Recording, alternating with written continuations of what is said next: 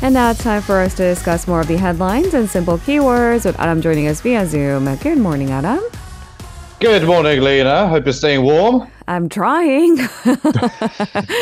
It's winter, folks. Layer up. It is. It is. It certainly is difficult to stay warm, but yeah, I'm staying indoors mostly to avoid the cold.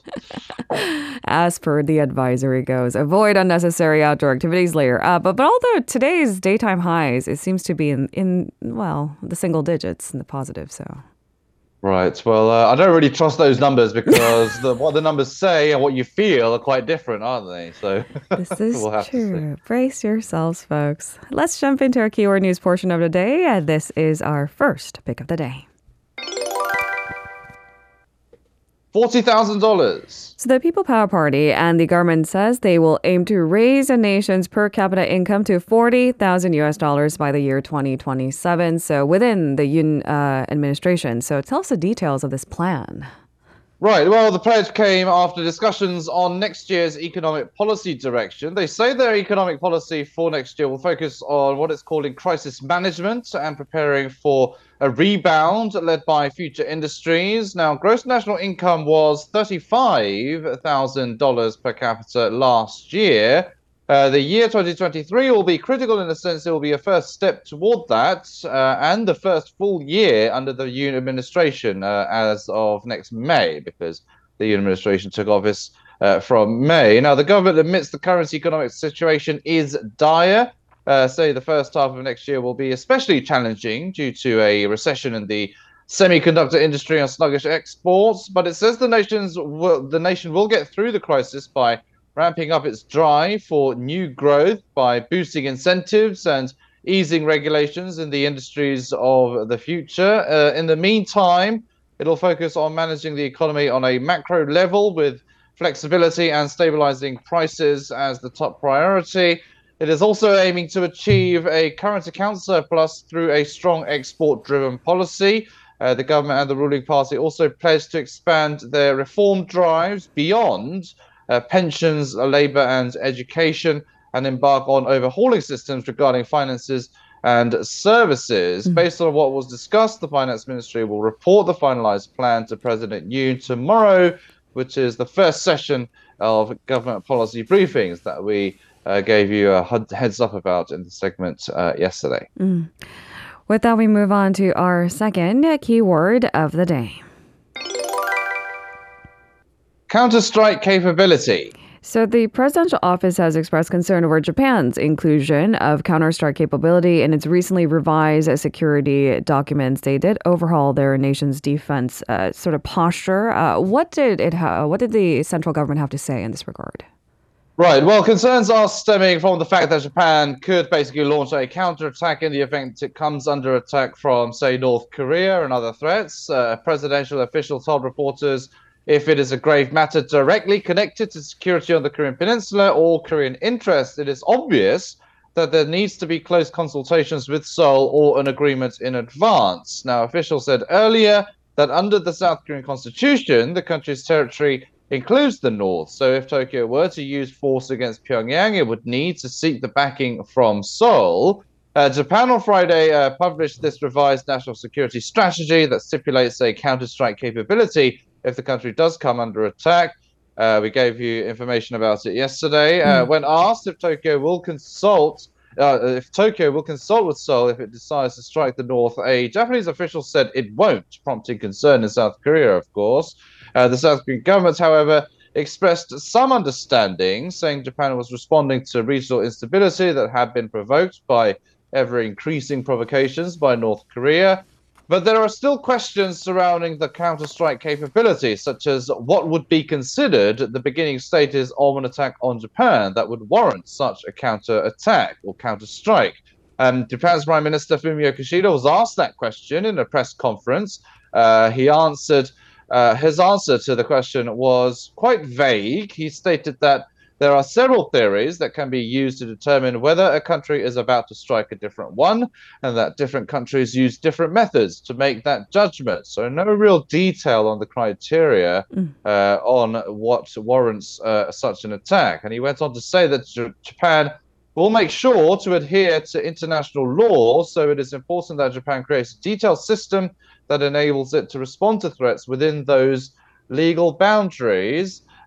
His approval ratings are dropping again, though, after the revision, especially as it was pushed through, despite the majority of the Japanese public being opposed to it. There's been several rallies and protests against it within Japan. So we'll have to see if the actual revision comes into fruition amid this opposition.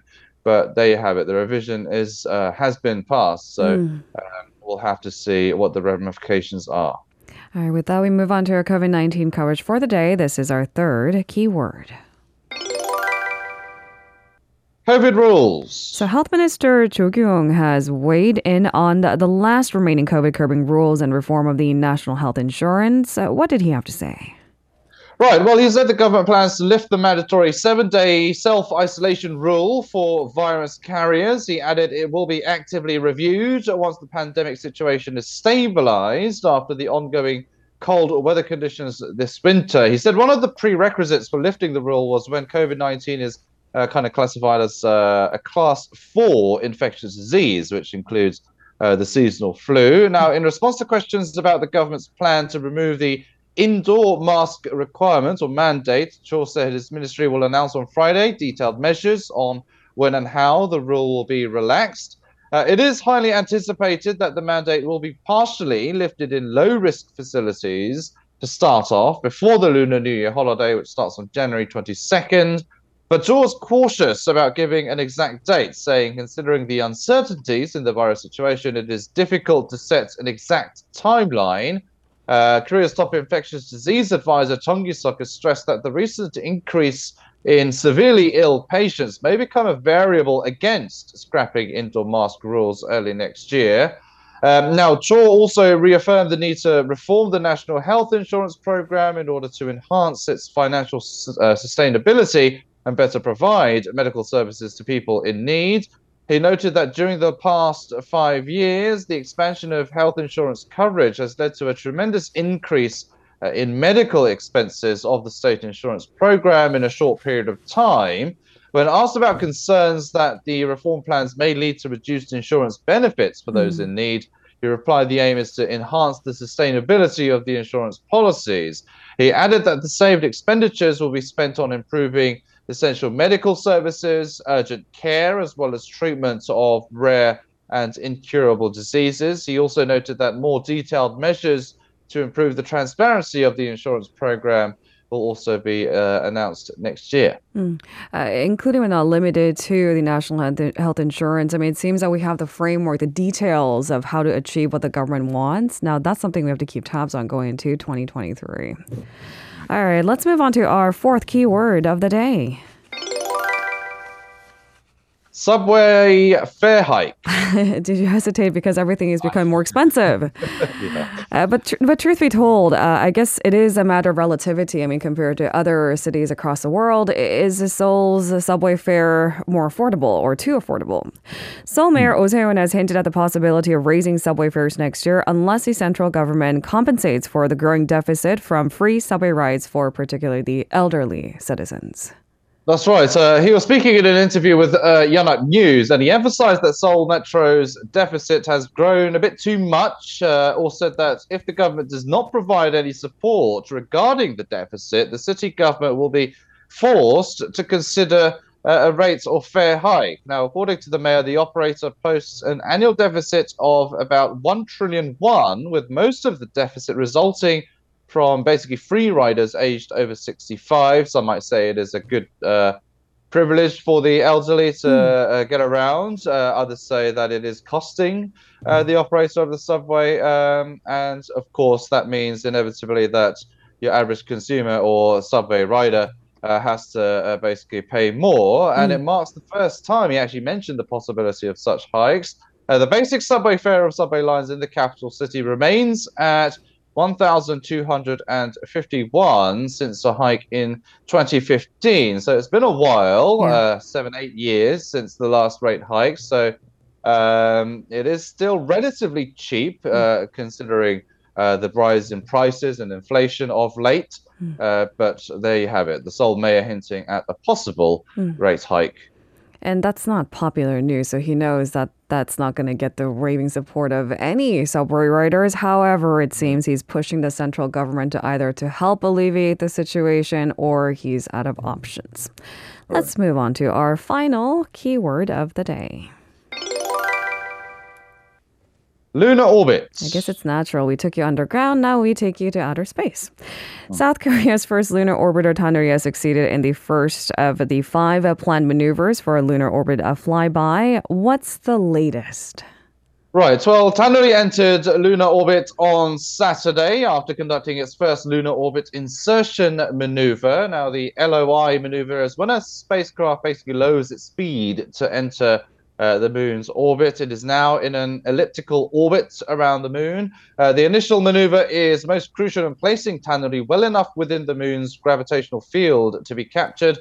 It is scheduled for 4 more LOI maneuvers through next Wednesday. Whether it has entered a lunar orbit properly and has reached the target orbit of 100 kilometers above the moon's surface will be confirmed the following day, next Thursday. The lunar mission, if all is well, will begin in February 2023 after a month of tests through January, and will last until December. The mission is to collect data related to lunar resources and search for a lunar landing location. So whether Korea will have its first lunar landing mission remains to be seen as well. Now, the Tanuri is equipped with 5 pieces of observation equipment developed in Korea, as well as what's known as a shadow cam device from NASA that can observe the darkest parts of the moon's surface. It did successfully communicate or conduct space communication last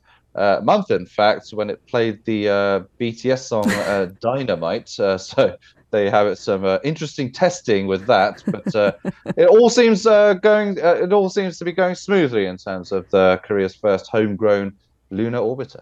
It's interesting how they try to captivate audiences just here on Earth with the BTS song. That got our attention. Right. Well, it certainly does have a wide reach when it comes to anything BTS. So, yeah. Thank you very much, Anne, for today's coverage. Stay warm, and we'll see you tomorrow. Stay warm. See you tomorrow. If you're listening to our program using the podcast service, just a reminder that we do go live Monday through Friday, 7 a.m. Korea Standard Time. So tune in and help us make the show more informative by giving us your input.